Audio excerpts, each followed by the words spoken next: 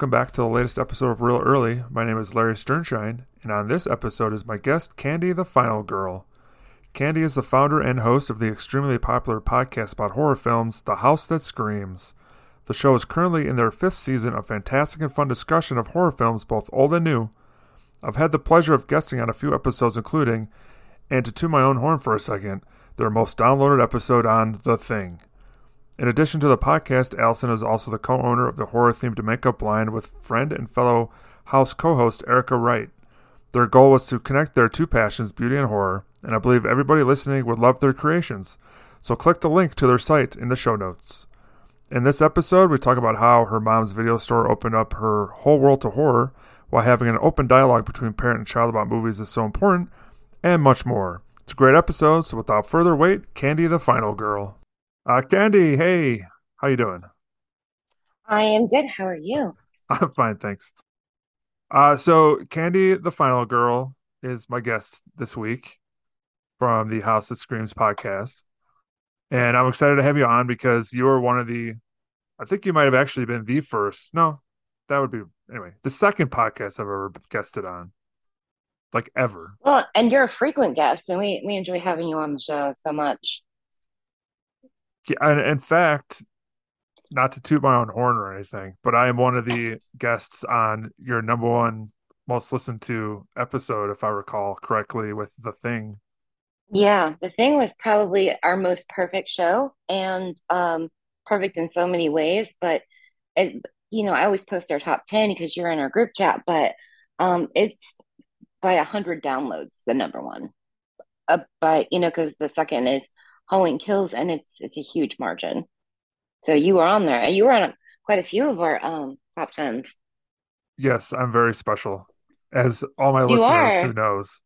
No, it's actually pretty cool too because Halloween Kills is a newer movie, so it's Mhm. gonna have a different reach than maybe an older movie, even though The Thing is like one of the greatest movies that ever lived. So, Yeah, we basically that spent that helps. episode trying to find something wrong with it, and we couldn't. I think we agreed on that one. Yeah, I would say the only thing wrong with that movie is that it ends. Right.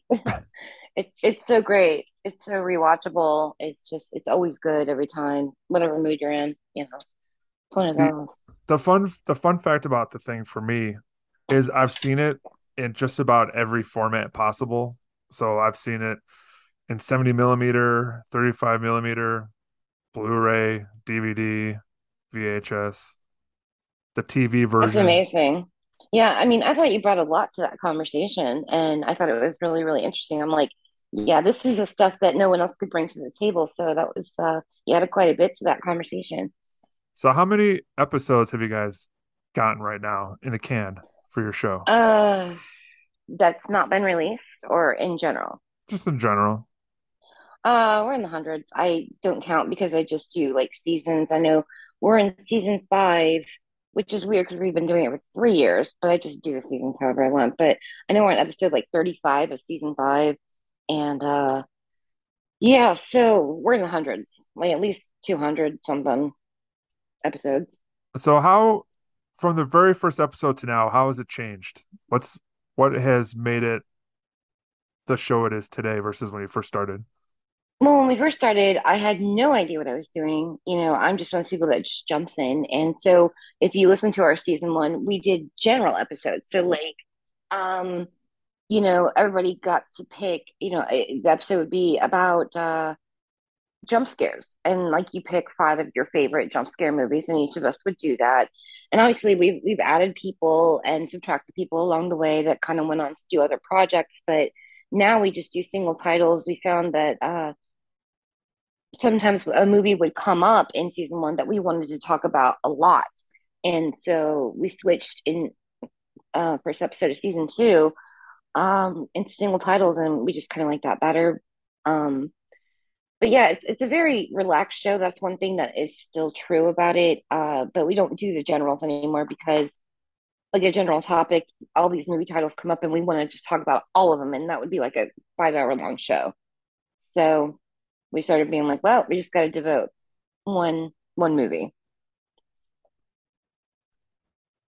that actually is funny because I've known a couple of shows that started off broad and it got more specific as they went on based off of like how they wanted to go about doing it.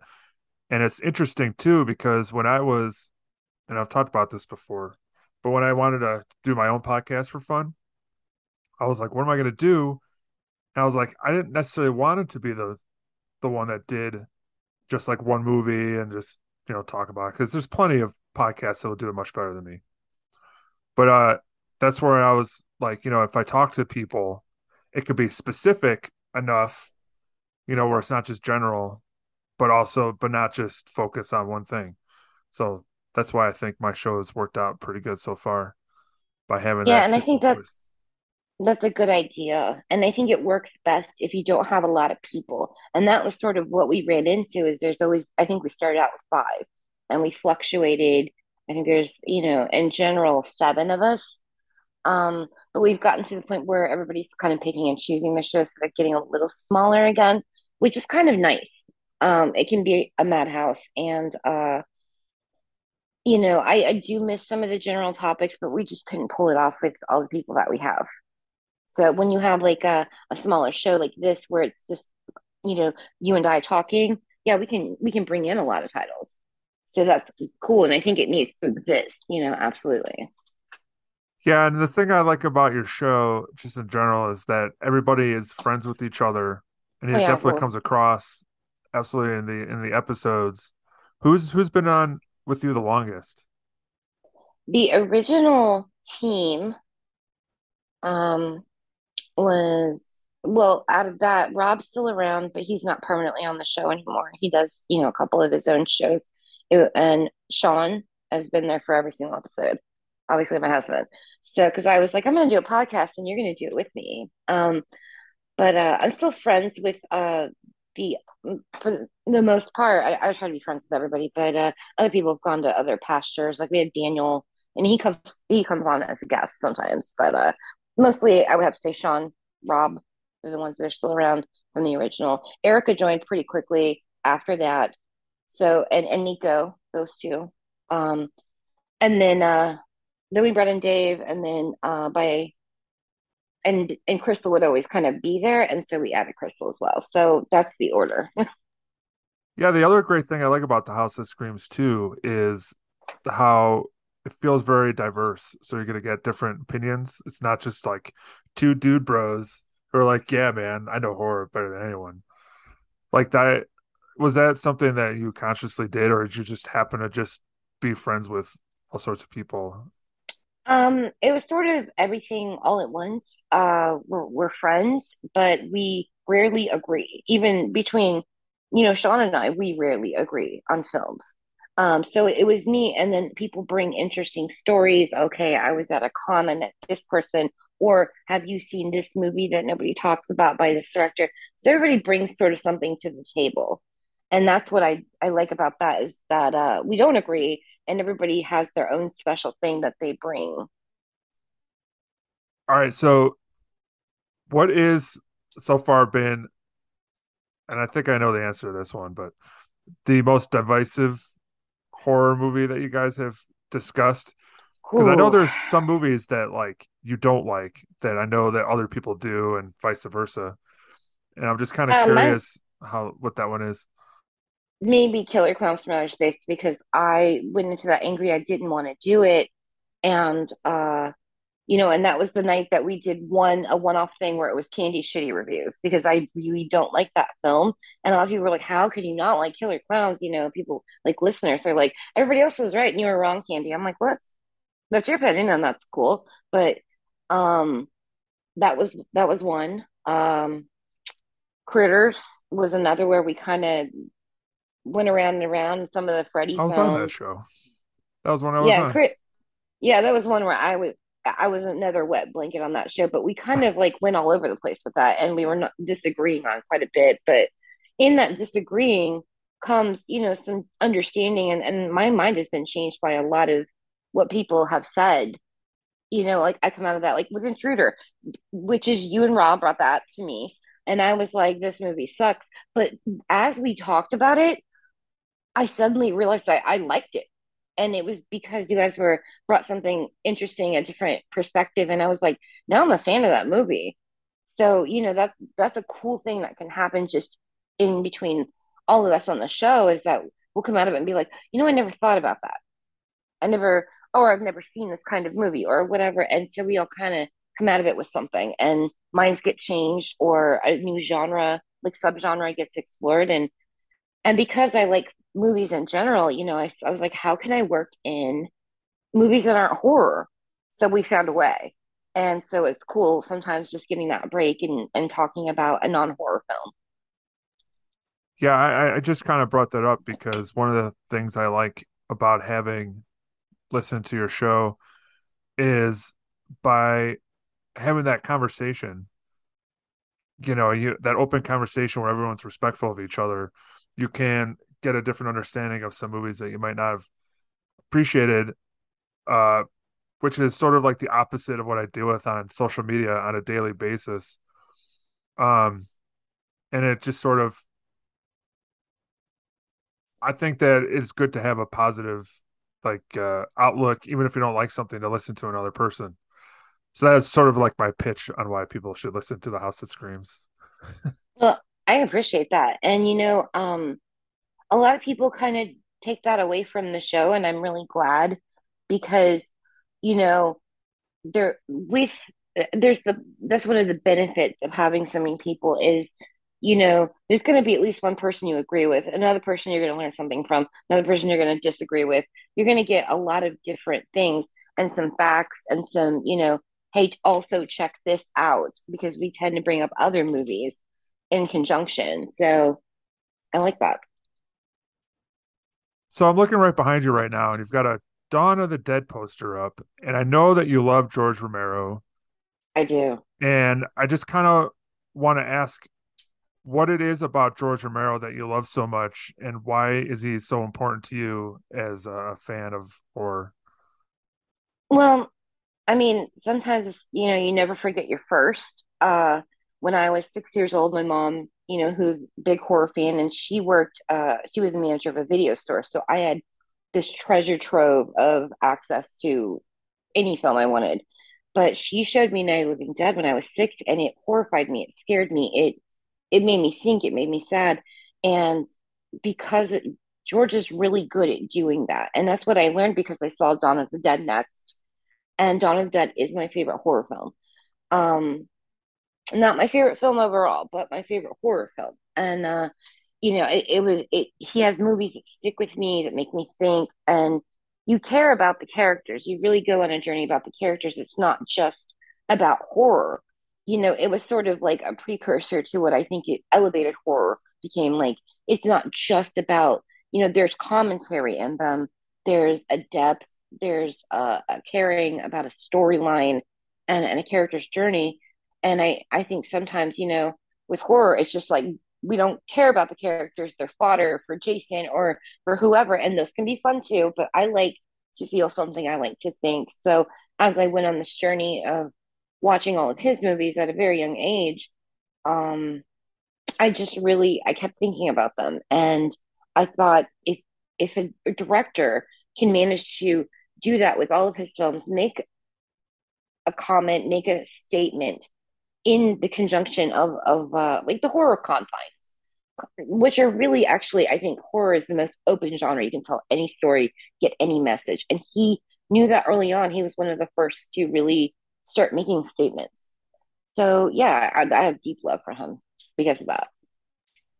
When you first saw his movies, and especially like Dawn of the Dead, did you recognize that there was some deeper meanings, or did you first think, cool, zombies, and then when you got older, you discovered more what he was trying to say? I think I got it. Even at 6, I knew. Um, my mom, she's a very open person. She's very, would talk to my brothers and I about like deeper things, a lot of members of the LGBTQ community, which my brothers are, which I am, now. But even as children, when we weren't really super aware, she would educate us. So, and then, the racial stuff, my mother was, pointing that out to me, like, this can be seen this way. And she was really good at that. She's very, very smart and pointing that out. So I was aware that, how this could be taken, how it was taken. She was giving me history, little lessons with these films and making me look around in the world. And so I was able to do that inside the films as well. And sometimes it's kind of right in your face, whether you understand completely or not. You're like, this isn't right. What's happening? It's not right. With the racial tension, with gender politics, whatever, things like that. Yeah, I have to say that it may have taken me a lot longer to understand subtext or uh the stories that they're trying to tell beyond just with the surface level stuff. I think I was not really the the most in tune child at that particular time, but I think I was just more into being scared. But I think a lot of that for you is like you were saying, it was from your mom, and your mom had a video store. Like that was something that you saw. Did she give you free reign, or did she Yes. set rules? Oh, free reign. And I think that's interesting because when you look at somebody like Erica on our show, her parents very, very strict religious, and they wouldn't let her do any horror. And now she's like into the most extreme, the most graphic, the most disturbing. And the way my mom parented me, she was a young mom. She had me at 17, so it was kind of, like you're going to hang out with me and watch these movies that I like, and we can talk about them. So that's where my love of talking about films and discussing what else is going on in a film came from as a child. And I also, with my children who are now, I mean, I have a 22-year-old, my stepdaughter's 20, and my son is 15. But, I talk about the social commentary. I have these discussions with them, and they have free reign as well. The free reign with my mom, she was always like, I'm gonna let you do what you want, but I'm gonna guide you.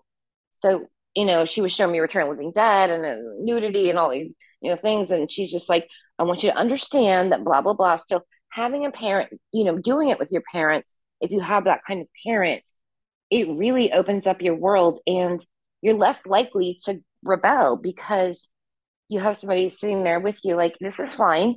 The confines are not really there. I'm gonna be there, so if you have questions I can explain them. But I think limiting kids it's just not my, I don't recommend it. I talked to some people who are younger, and they talk about how they don't watch a lot of stuff that young, or like even adults who are just like, oh, I can't believe I watched that movie when I was that young. And I think the difference, and you were talking about it just now, is to have somebody to talk to about what you just saw. Because like when I was growing up, I watched a lot of horror movies and stuff, obviously, because my parents also just kind of let me do my thing, but I never really talked to them about it, and I wonder what kind of my appreciation to various worldly things I might have understood sooner if I would have approached them and talked to them about that stuff or whatnot. And that is something that you kind of preach to your kids when they were growing up, Oh right? yeah. And the thing is, the whole controversy that's been around for quite some time got really big in the 80s with Satanic Panic, but when I was a kid, but because I'm old. Um but it was just sort of like, oh, that's going to make the children violent and they're going to be degenerates and they're going to do drugs. And you know what? Like, I think I turned out okay. And my kids are, my daughter's on a scholarship at a prestigious art school. They got good grades. They never, were out doing drugs or anything. They knew that their parents were parental, but, accepting, understanding. And I think that goes a long way. And if you have that kind of openness, it does make you a different person. Did you also watch non-horror stuff when you were a kid growing up? Absolutely. A lot of people, I try to squeeze it into the House that Screams as much as I can, but I I have two genres that I'm kind of specifically educated in, and that would be horror, of course, and the other is classic films. So I love, and I have all this knowledge of classic films, pre-code, 30s, 40s, going on. So I introduce people to classic films all the time, and my first experiment with that, because I had to do a horror one for the House of Screams, but I picked The Bad Seed, which is an odd choice. But I'm like, I'm gonna see if this is something people might also be interested in because it's an important classic film, but it is important horror as well, psychological horror. And it did phenomenal. And I was so happy because that classic movie buff in me was really excited as well. I got to sort of mix and do both. But yeah, classic movies are my other go-to. And that's probably a lot to do with having access to different movies, I would assume. Yeah, Or my mom, she had the free rentals. And so on the weekends she would hand me a bag and let me fill it up. So I would go through the horror section, which in the 80s it was like three, four rows. And I would go on to work at five different video stores later on. I mean, I was just sort of the movie queen, um but she'd give me a bag and just let me pick whatever I wanted. I'd mostly fill it up with horror, but I'd grab a couple and she'd say, I recommend, hey, we need to watch, Gone with the Wind or something. And it's weird when you surpass the master because my mom had all this movie knowledge, and then it was just I was the movie person, and I was like, "Hey, mom, you need to watch this." And so, yeah, I had free reign completely. that's pretty cool that the student became the teacher at some point. Uh, that you're like, hey, mom, check this movie out that I saw. And Right. that I think that's probably one of the reasons why you guys are close, just from having that sort of uh thing that you two shared in common, you know. Yeah, I mean, and it shaped how I was as a parent when I became one. What I was going to do with my kids as far as exposing them to media. I don't force, but my son was a little slower coming to horror. My daughter was right in there. They both have horror themed names. Uh, but my son was a little slower, so I'm still educating him. But like right now, he just saw American Psycho for the first time, and he's 15, and he is just like, wow. And then getting to explain the commentary to him and show, and with your kids, you can kind of re-experience through their eyes, and you're like, wow, that's really cool, and add some stuff to it, and then they get really into these films, and I'm just glad that I was able to carry that torch on. Did you also have to explain to him Huey Lewis in the News? I did. Um, yeah.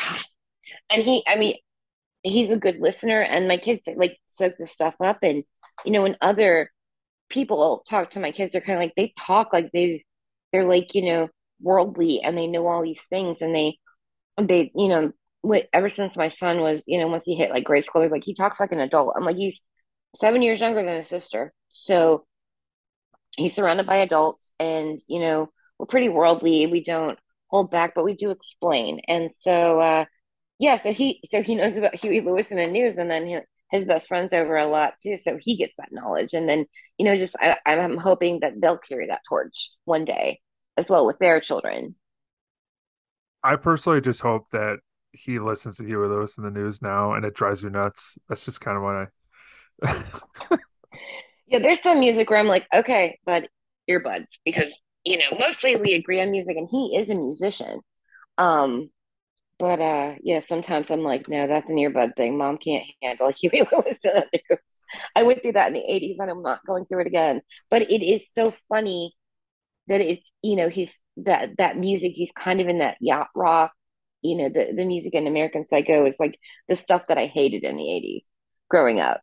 And I'm That's hearing stuff it, I I'm like, listen to now. oh, I mean, I still like my 80s music, but I was really into like glam metal. And so it was like Motley Crue and Kiss and things like that. And so the music that is portrayed in American Psycho, and he'll be like, "Oh, that's a cool song." I'm like, "No, it's not." But okay, glad you So, like it. well, so he's into music, and you're into movies, and I know you like music, obviously, but what? Oh yeah, I was How did he I get was into a music? musician. Is Well, his parents who are both musicians. I'm a classically trained vocalist, play guitar, and his dad was in quite a few metal bands, and he's a vocalist and play guitar. So my son is like I mean, he shreds on guitar, and he plays bass, and so so for him, it's like he gets these like double things. So for he gets to see a cool movie, he gets to maybe find a song he wouldn't have never heard otherwise, and add to his repertoire as a musician. Do you ever wonder if what like how he would get into music and movies if you weren't also into those things? Because I talk to my guests a lot about how younger people become movie geeks or movie fans. And it's just fascinating to me because like I feel like now it's a lot easier and harder to get into movies like than when I was a It kid. is. I mean, well, we didn't have social media. I don't know how old you are. I'm 43, but I'm we didn't older have than social you. media. Oh my God. For once, there's somebody older than me. No, I'm 45. Dave's older than me, but yeah, I just turned 43. But we didn't have social media. It was sort of like it had to come to you organically. You had to hear it on the radio, or it had to come on HBO or something like that. Or if you had a parent like mine, my mom was introducing me, like, you need to see Rosemary's Baby. You need to see this. Um, Check out this film that she liked. And maybe I'm not crazy about it, but it led me to another film that I was. And so I think you're right. It is easier. It is harder. There's a lot more access to films, but younger people, if they don't have anybody to point them in a different direction, they kind of get caught up in just what's new. Or there's a lot of 90s nostalgia, and I thought 90s was kind of a dry spell in horror, but except for a few examples. But like mostly it's like Scream, and I know what you did last summer, and I would just want to blow my brains out over those movies. They're so stupid. I don't like any of those. But but we also got Candyman in the 90s, so there was some good stuff. But I try to introduce, like, with my son, both musically and with movies. I'm like, hey, check this out. You may like it, you may not, but I want you to check out this band that you're probably never going to hear about unless I bring it up. He's not going to stumble across Kiss because they're there, but like, they're not on the radio. They're not, and who listens to the radio anyway? Now everybody has Spotify, so you pick what you listen to. And not too many people explore outside of what they already do. So it's easy to like find other things if you feel like looking. It's not put before you. You're not stuck with only a couple options. Where did you grow up? What state? Um, my hometown, I still live here. I live in the suburbs now, but I grew up in Indianapolis. And the thing is like people, because I studied English, they're like, you don't sound like you're from the Midwest. You sound like West Coast. And I'm like, because I don't like the way Hoosiers talk. And people are like, oh, well, it's farmland. I'm like, no, Indianapolis is a huge city. I'm a city girl. It was very urban. Semi hip for a red state. And there was a lot of cool things to do. I think at one point we had the biggest IMAX theater, when that first came out, things like that. Um, so yeah, Indianapolis. Did you have TV at home? Obviously you had a television because how are you watching VHS tapes? But did you also watch and discover movies through the antenna, through cable? Like, Yeah, some of them. My mom made sure we had cable mostly. I mean, I grew up in poverty. I was very, very poor up until really, um, I got married. I mean, I just lived in poverty, so we couldn't afford HBO, but because you get the cable package, but HBO was extra even back then. When you remember those little cable things where it had the slider, that was the cable box. yeah. Um, so, but HBO would do like a free weekend, and I would watch every single movie they showed, even the crap. But mostly, this was my mom working at a video store. She'd take me up there, and I just kind of could, we always had VCRs, so I could grab whatever I wanted and watch it how many times I wanted to. And back then, what's really, really cool, and there are books out about it now, um, was the VHS cover art was such an iconic thing from the 80s, and just going and picking something based on a cover. and you may hate that movie, or it may be your favorite thing next, you know? And I just I wish that was still a thing. I wish we still had that kind of discovery out there because now it's not that important. Yeah, that was a good point you brought up. Because I just well, first I am always fascinated about what television people watch growing up. Because like where I was in Chicago, like I had like Channel 66, for example, and they would always show like Samurai Sunday would be martial arts, and that's how I discovered martial arts. And they got the stuff that's like always on.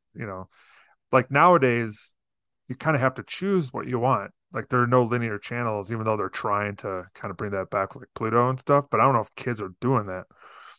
But No, I mean I put on Pluto quite a bit because like I'll get ready to I'm a big nap taker, so I'll go in there and put on like the Pluto like Riff Track channel. But the kids don't do that. They um pop in, that they're big into anime or whatever, and so watching how they do things and discover things is very interesting because it's such a different experience than what we did.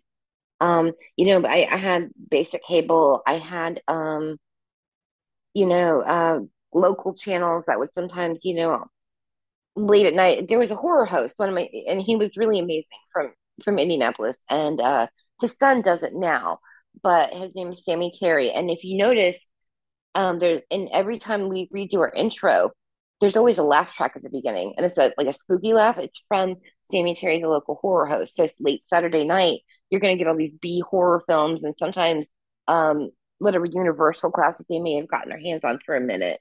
And so I got to see some off the wall shit that I never would have come across. But kids now, it's just sort of like they just have to go exploring, but rarely do they. It's rare. yeah, we did luck out by having horror hosts. Like that was something that, like we got Joe Bob on Shutter, and Shutter's very popular. But like you don't And get you know how that I feel local about Joe stuff. Bob. Yeah, yeah, you like him a little bit, I think. Yeah, when he read my letter on the Valentine's special, that was the one I gave to him at the first jamboree. I was talking about how, basic cable back when I'm a senior in high school, Monster Vision was on TNT, and I was saying how, basically saved my life. I was going through some mental health problems, and I would tape the show and just rewatch it throughout the week, waiting for a new one. But I saw some horror films that one I've never wanted to watch again, but some of them became really beloved to me. And having that commentary, the cool thing about a horror host is they talk about the film. And Joe Bob, he's funny, but he talks about the film, and issues within the film, or a funny anecdote. And that's something that I'm glad that there are new generations through Shudder discovering Joe Bob. Joe Bob's you know he's a grandfather type age, but he's still out there Indeed. doing his thing. And my kids watch it, and I'm like, see, this is good. This is a cool thing. We can share this. And you're learning things. You're seeing a movie you would never have seen. Oh yeah, that's what I do like about like Joe Bob versus like so I grew up with Svengoolie, and Svengoolie is more of like a comedian kind of thing. Um Yeah, so we were neighbors. I mean, because Spangoli, Chicago, Chicago's 2 hours away from us. I mean, I go to Chicago frequently for stuff, but Svengoolie is now nationwide through MeTV, which is a good thing. yeah, I finally got figured out how to get Me TV here in Colorado. So and then of course I always something to do. So I always don't always watch. But I'm like I had to have Me TV because if I'm available and they're gonna show something cool, I'll watch it. It's kind of like a thing from home that makes me feel Oh pretty yeah, good. Um, absolutely. but something you brought up a minute ago is the VHS covers. Like you said you kind of observe like you like how your son will discover something, whatever. Does he have you noticed how he discovers a movie, chooses it? Is it similar to us or Um, different?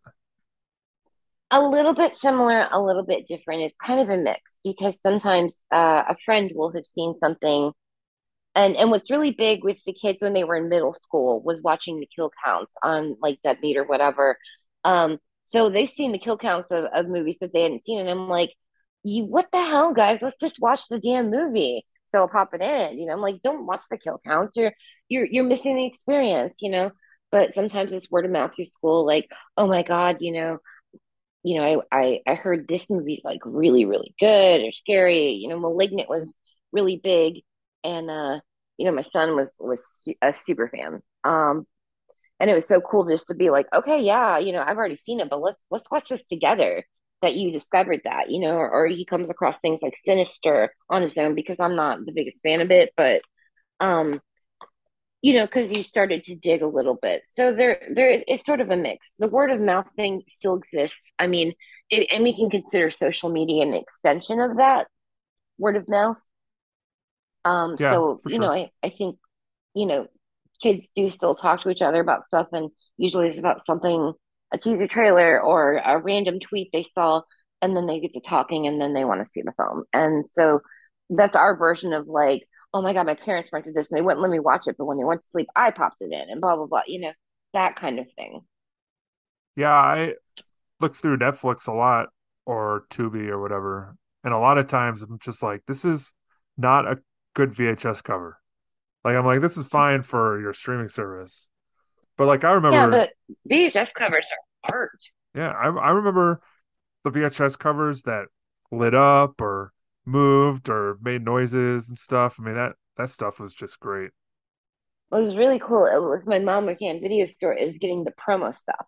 I remember when Child's Play, um, the first one came out, and so they do this promo marketing for, when it comes to home video, because home video was a big deal. It was so huge in the 80s and the 90s. But my mom came home with these Chucky dolls because the company had sent along with the copies for rent, these Chucky dolls. So I had this Chucky doll forever. I had a whole bunch of full moon stuff.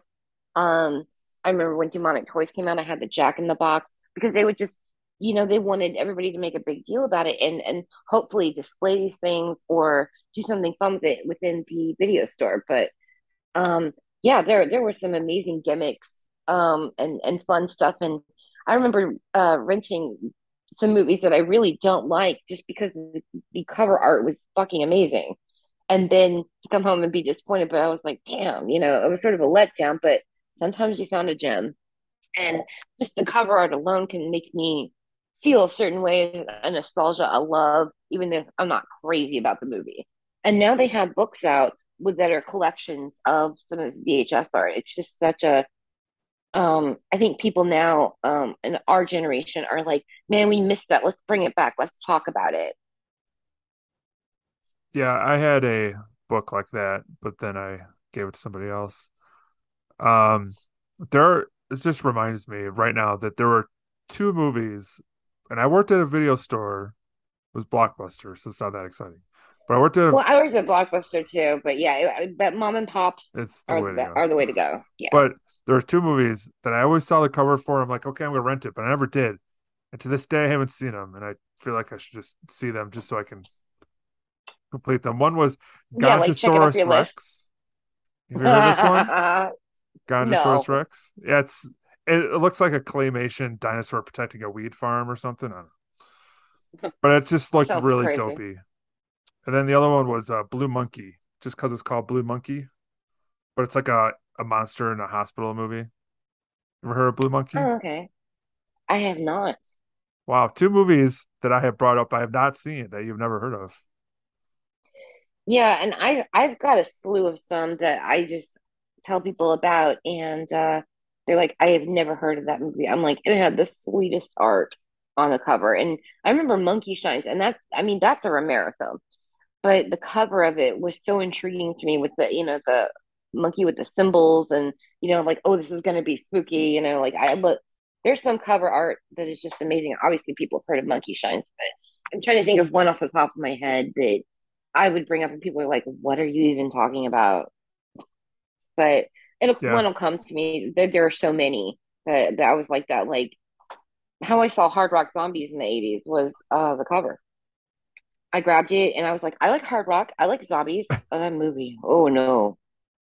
Wouldn't inflict that on anybody. I mean, we did an episode pretty early on about it, and people were like, I love this movie. I'm like, God damn it. Yeah, It there's is a not lot meant of to be fans of loved. schlock. I like schlock, but there's a limit. There's a limit. But I, that's the thing is all these differing opinions out there. Like, that's fine. At least people are talking about it. oh, for sure. And there are some movies that I think about that I knew of back then that I finally have just gotten around to now that I'm like, how would I have responded to this particular movie back then versus now? But like recently, I just watched Surf Nazis Must Die, Oh, which is okay. a trauma movie. And Yeah, I saw a lot of trauma and a lot of full moon because the screeners they would send screeners to the video stores trying to get people to buy them for rent. And so I had a ton of screeners from Trauma and Full Moon, and I've seen a lot of Trauma. yeah, I don't know Full if I Moon should be was cool proud of that. too because they had their video zones after the movie, and I loved the video zones. Yeah, So you could and actually there's get some some of those now. fun movies in there with Full Moon. And some I actually really really like. I mean, I love Demonic Toys. I mean, I know what it is, and it's not a great movie, but I loved it. You know what I mean? Yeah, It just it grew on me, and I can't defend it in any way except for just like I had fun with it. the not trauma, the Full Moon movie that I watched last couple years ago that I really liked was The Pit and the Pendulum with Lance Henriksen. Yep. That's actually a legit great movie in my opinion. They had And a couple. There was one. It had Seth Green, um, Peter Billingsley, who played Ralphie in A Christmas Story. Had a really great cast, and it was kind of like they were doing this virtual reality thing, which was like a big selling point because virtual reality was like, oh my god, this futuristic thing, and people were all about that. But it was like a early '90s thing, and it was actually a really great movie. I think it's called Arcade. Arcade. So if you yeah, haven't seen that I one, think it's a you're I great think you're right. full moon movie. If you want to check one out, that's really good. That's another one. Well, I think for me, one of the reasons why Pitt works is just because it's Stuart Gordon from Chicago, who I think is a very underrated. I feel like he's been forgotten about as the Masters of Horror for some reason. Probably because Yeah, he I doesn't have mean, that one. Like everyone knows Reanimator and From Beyond, but he's a very interesting right. director. I mean, I love him. I like his work, and I mean, I'm a huge fan of Reanimator. As you know, I got to meet Jeffrey Combs and Barbara Crampton earlier this year, and I had them signed very specifically in bright green on my Reanimator poster. Some reference to Rufus and Jeffrey Combs. I was like, "Can you do the note? Cat dead, details later," and he actually made it look like a sticky note. And so yeah, that's an underrated director for sure. I totally agree though. Yeah, a lot of it for me too is beyond him being good. It's just I always like the Chicago guys. Like John McNaughton is another Yeah, Chicago guy. you gotta support your team, your hometown, your people. We don't have a lot of cool stuff from Indy, but um, whenever there's some kind of connection, you get excited. Like, Stephen King grew up here. He Yeah, was a Hoosier, and then ended up in Maine. But that's probably you why know, he's so messed up. It's because he's from Indiana. right? Um, yeah, he was from Northern Indiana, and so like I like when you read like some of his memoir stuff, like on writing. It's sort of his how-to writing, but in his own style. So it has a lot of autobiographical stuff, and yeah, being from Indiana will fuck you up. Yeah, you I know. know that from some friends that grew up there. They're a little crazy. And I'm still here. I moved away a couple times and moved to Texas. I've moved, all to different states because I'm like, I don't want to be here. It's not cool. And I always end up back here. So we got Halloween coming up in a few days from when this is dropping. So I gotta know what are some of your traditions that you do for Halloween? Because I know some people who are like, I love horror all year round. We're gonna take a break. And then I know some people are like, I love horror. I'm going all out. So where you lie on that? Well, every year we always watch Creepshow 1 and Creepshow 2 every year. That's a tradition that goes back before my kids were born. So their whole lives we've watched Creepshow 1 and 2 when they were age appropriate. Like, I mean, when they were little toddlers, I did protect them. But like once they got to, an age where we could have conversations about things they could understand a little better, I was like, yeah, Creepshow's fine. It's a little scary, when you're a kid, but then later on you just do it out of it. So it's always Creep Show for us. And then this year I've decided to add Poltergeist because my son's never seen the Poltergeist movies. And I love the first two. So we're gonna do that as well. Yeah, Poltergeist. I talk about that movie a lot in my show, just because it was one of the first like real scary movies that I watched. So that's a good movie to add to the pile. You know. Yeah, my daughter's seen them, but and is equally terrified of the second one, like I am. But I watched these as a kid, and I remember in the first Poltergeist movie, though, part where the guy's like pulling off his face, like that Yep. freaked me out. But in a good way, one of those like because I'm a horror fan, so it freaked me out, and then I became obsessed with it. Like, let's watch it again, and just seeing that in my kids. I mean, so I'm excited to introduce that to my son. He's still in his intro phase. Obviously, Evil Dead was first because his name is Ash. I named him Ash for Ashley J. Williams, in Evil Naturally. Dead. But yeah, Do you know in Colorado they started doing Bruce Campbell Fest every yes, November, and it's I would so love to do freaking it. expensive. I knew it would be, and I've met him once, and I need a redo because I have my Candy's awkward celebrity encounters that we inject into the show, but every time I meet somebody, I do something awkward, and it's really really funny. But I'd love to go, but one, the trip to Colorado is pretty far from here, and then the expenses when you get there, when you do these cons, I mean, you got to go armed with $1,000 in cash, and you've got to, and then there's the travel expenses, because I travel for cons, so it's something I'd probably end up doing at some point because I'm such a big Bruce Campbell fan. Well, my wife said if they're doing it next year, we should just do it. We should just do it. So if you can make it Hell, out we'll next meet year, up. do it. We'll plan it out because Sean and I love to travel, so we could go and do it. It's this is actually a pretty funny story, real quick, because I like telling it.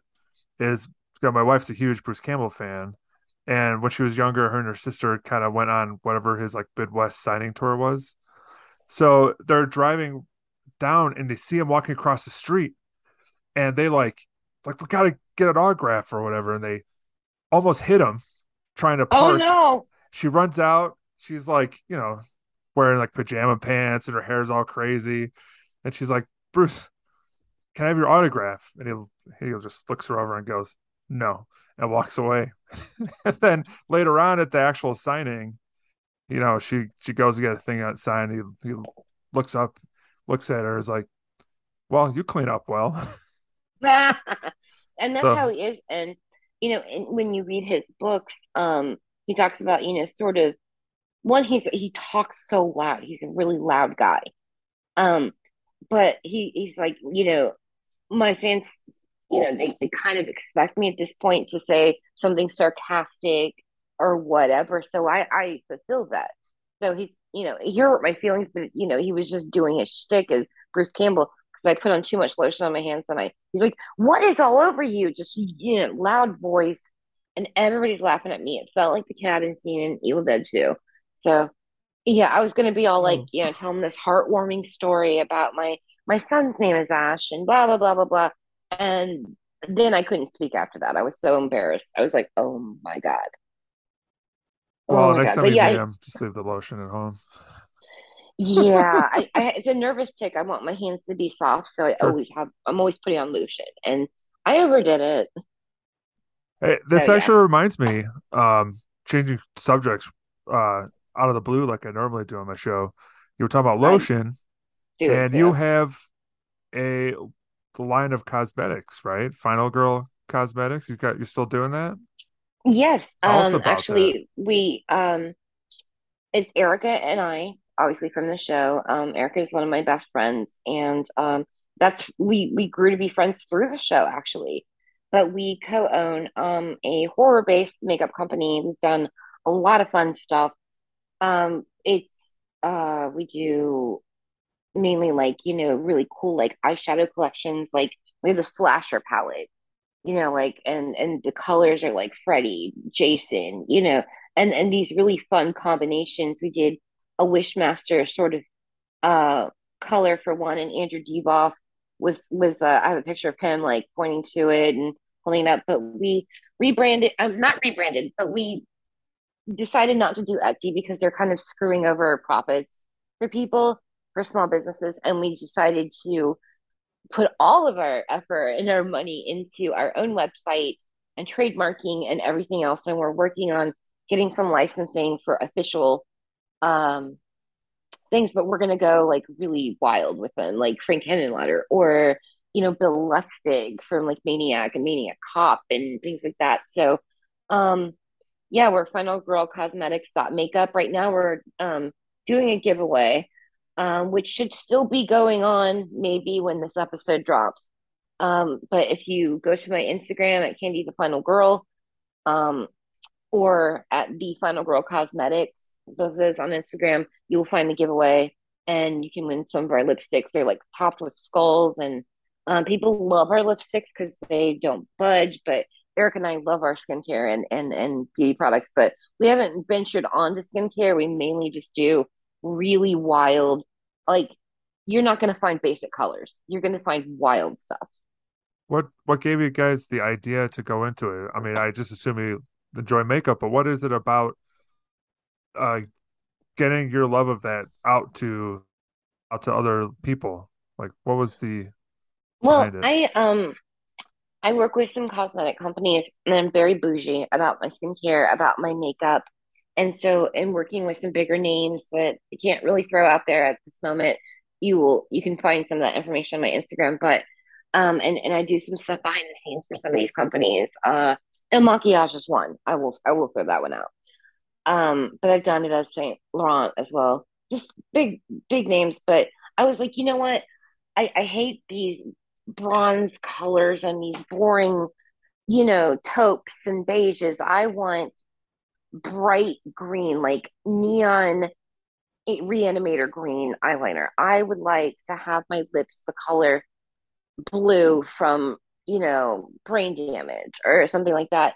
And it's not widely available except around Halloween time when the bigger companies, the big box companies, as I call them, do them. So I was like, I'm going to do it myself. That's how I am. I'm very jump right in. And so I started it, and Erica was very supportive. So I brought her in, and then we co run it now. And we love designing and just doing the weirdest things. And it's available year round. You can look like what people would consider, like Halloween makeup. No, it's all year for us. And we want to be able to provide that. And so a lot of people are just like, this is so fun. I can buy green lipstick in July, to wear to this event or something.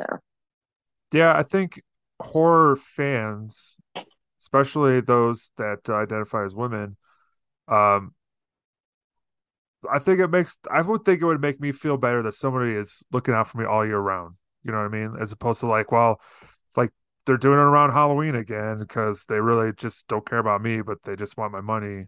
And I think that's actually pretty cool that you do that, you know, for Thank just you. for all the time.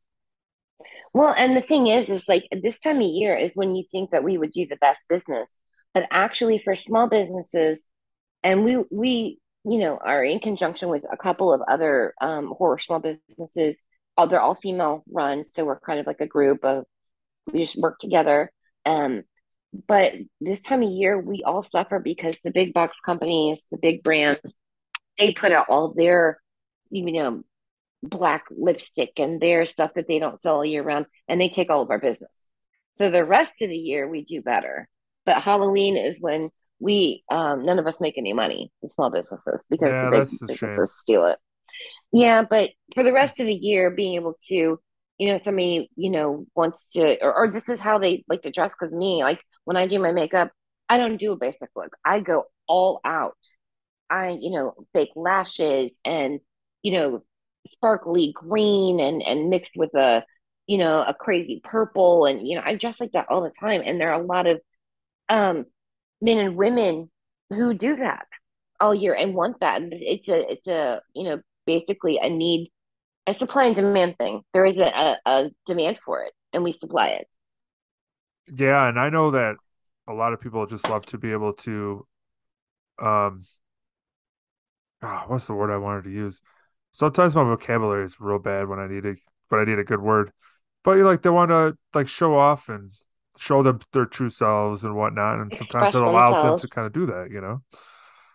So I think that's really cool. Something that I wanted to make sure I talk to you about because I like the idea. And have you ever gone to like a convention, as gone in a booth and stuff to do that kind of thing? Well, we spent all of our capital because we are at the point where we're not really turning a profit because everything gets reinvested. So we don't have the money because those booths are hundreds of dollars per con.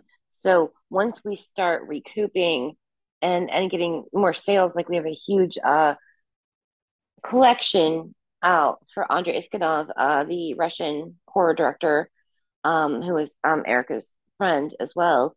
Um, but we have a huge collection out for him with like lip glosses and blush, and it has this huge, makeup thing. Eyeshadows. I think there's like 24 colors. But so we do these collections, but we're just trying to get ahead enough to where we can do something like that. We'd love to. We'd love to be able to keep that kind of stock. We'd love to be able to, right now we're just when we went to our own website. We basically started over because it took everything that we had previously made uh, to do that. So yeah, it's kind of like a paycheck to paycheck business right now, Yeah. and it's not even paying the bills. We're in the red. Well, the good news is you can Google Final Girl Cosmetics and you're the first thing that pops up. So, that's good. Like if someone's That's looking amazing. for I'm that stuff. glad to hear it. Yeah. So, So, I mean, this will be in the show notes and all that good stuff, but I implore everybody who is into makeup, check them out and buy some stuff because you'll look pretty rad, I think. and even if and if you're male and you don't wear makeup, but you know that you're, a significant other or you have a friend who would love this stuff, we I've never had anybody say, "Oh, we don't like your product." Like they're like, "Oh my God, this is so fun," and we get a lot of people that buy them as gifts for like a girlfriend who's into horror, and we have a collaboration with Ghoulie Pop Shop, who Joelle has done our show quite a bit. Um, and she makes earrings, so we have the Candy Final Girl collection, which has earrings and eyeshadow, and so we're trying to branch out and do quite a bit of things, add accessories and just fun stuff. That is that's really cool. And I have been on the show when and you've always have a different like makeup on and stuff, and it always looks awesome. And So, I exclusively wear our makeup. As far as, my eye looks, my eyelash a lot because I almost always wear false lashes. So, 'cause I don't really have any good lashes. But yeah, so you've seen that, Erica and I both really could like to go extreme with that stuff, but there are people who just really enjoy just some of the colors, and they're always horror themed names. You'll get the reference. It's some of the fun is just getting the references that we're making. So uh, so, um, I don't know. I've lost my train of thought. So we got Halloween coming up, folks. yes. In a few days.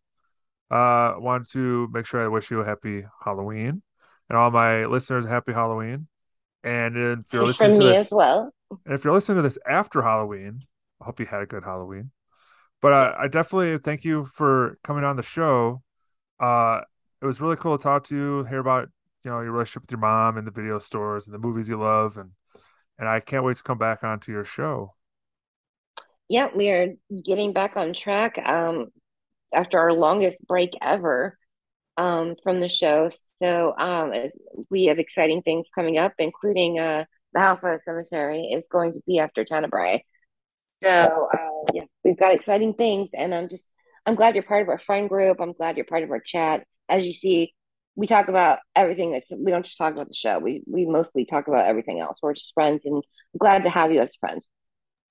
Yeah, me too. And it was I'm very lucky that Rob was like invited me on, and you guys were like super cool, and I felt like immediately a part of the group, and I think that was made me feel pretty good. That's why I come back on because I mean, if you didn't make me feel like I was part of the group, I would have been like, no. But I love the show. I listen to it even when I'm not on it, and I hope everyone that's listening to the show also gives them a shot if they're not already listening to it now. So thank you for being I on really and appreciate talking to me. that. All right. Well, Oh, thank hap- you for having me. happy Halloween. Happy Halloween to you.